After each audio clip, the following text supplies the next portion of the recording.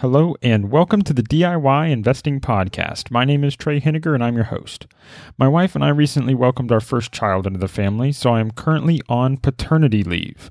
My primary priority right now is to spend some time with the newest member of our family and take care of my wife. Therefore, today's episode will be short and focused. I will have a few episodes like this over the next month or so, where my goal is to impart some investing knowledge in 5 minutes or less. In today's episode, I want to discuss why I don't invest in Russia or China. So let's dive right on in. 2 key characteristics are shared by Russia and China.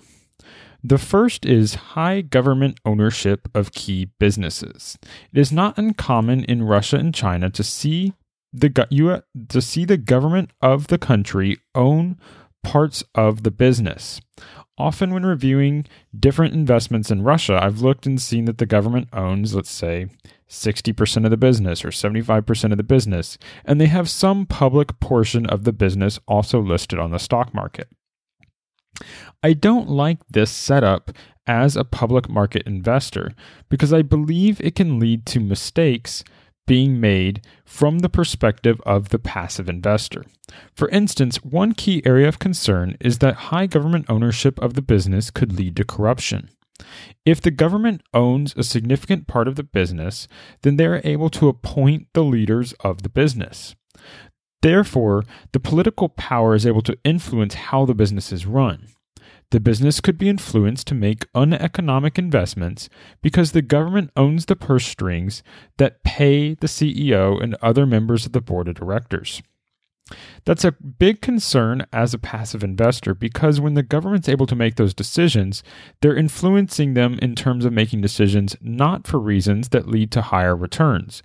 Could be due to party politics. It could be to buy votes in certain elections.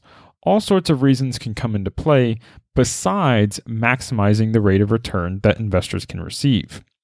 The second key characteristic that is shared by Russia and China is that I can't trust the numbers. When I'm reviewing the balance sheet and income statements of businesses in Russia and China, I simply have to ignore whether those numbers are right. There are simply too many stories of corporate frauds being common in both of these countries. That's not to say that any one company that you're looking at is a fraud or that their numbers aren't accurate. But the presence of frauds is higher in those countries than the presence of those in the United States. While most frauds in the United States are found out eventually, and they do exist, you're talking about a significantly low percentage, well below 1%.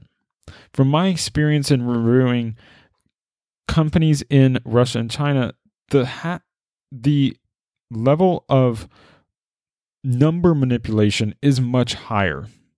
And I think this is in large impact due to the communist governments of these countries, and that it causes me to be antsy about whether my money is even safe being invested in those countries and companies at all. A lot of people have been able to make a lot of money investing in Russia and China, but they're not for me because I think both countries lack key property rights, and that's the rights that protect the investor investing in these businesses. The businesses could be taken over by the government. The government has too much say in how those businesses can be run. They might be able to be granted and removed monopolies operating in certain areas, and that's just a major concern for me when I'm risking my hard-earned capital. In summary, if you are going to make any investment, you need to be sure that your principal is safe and that a reasonable return on your investment is likely. Lack of strong property rights threatens my principal, and government control of businesses threatens my reasonable rate of return.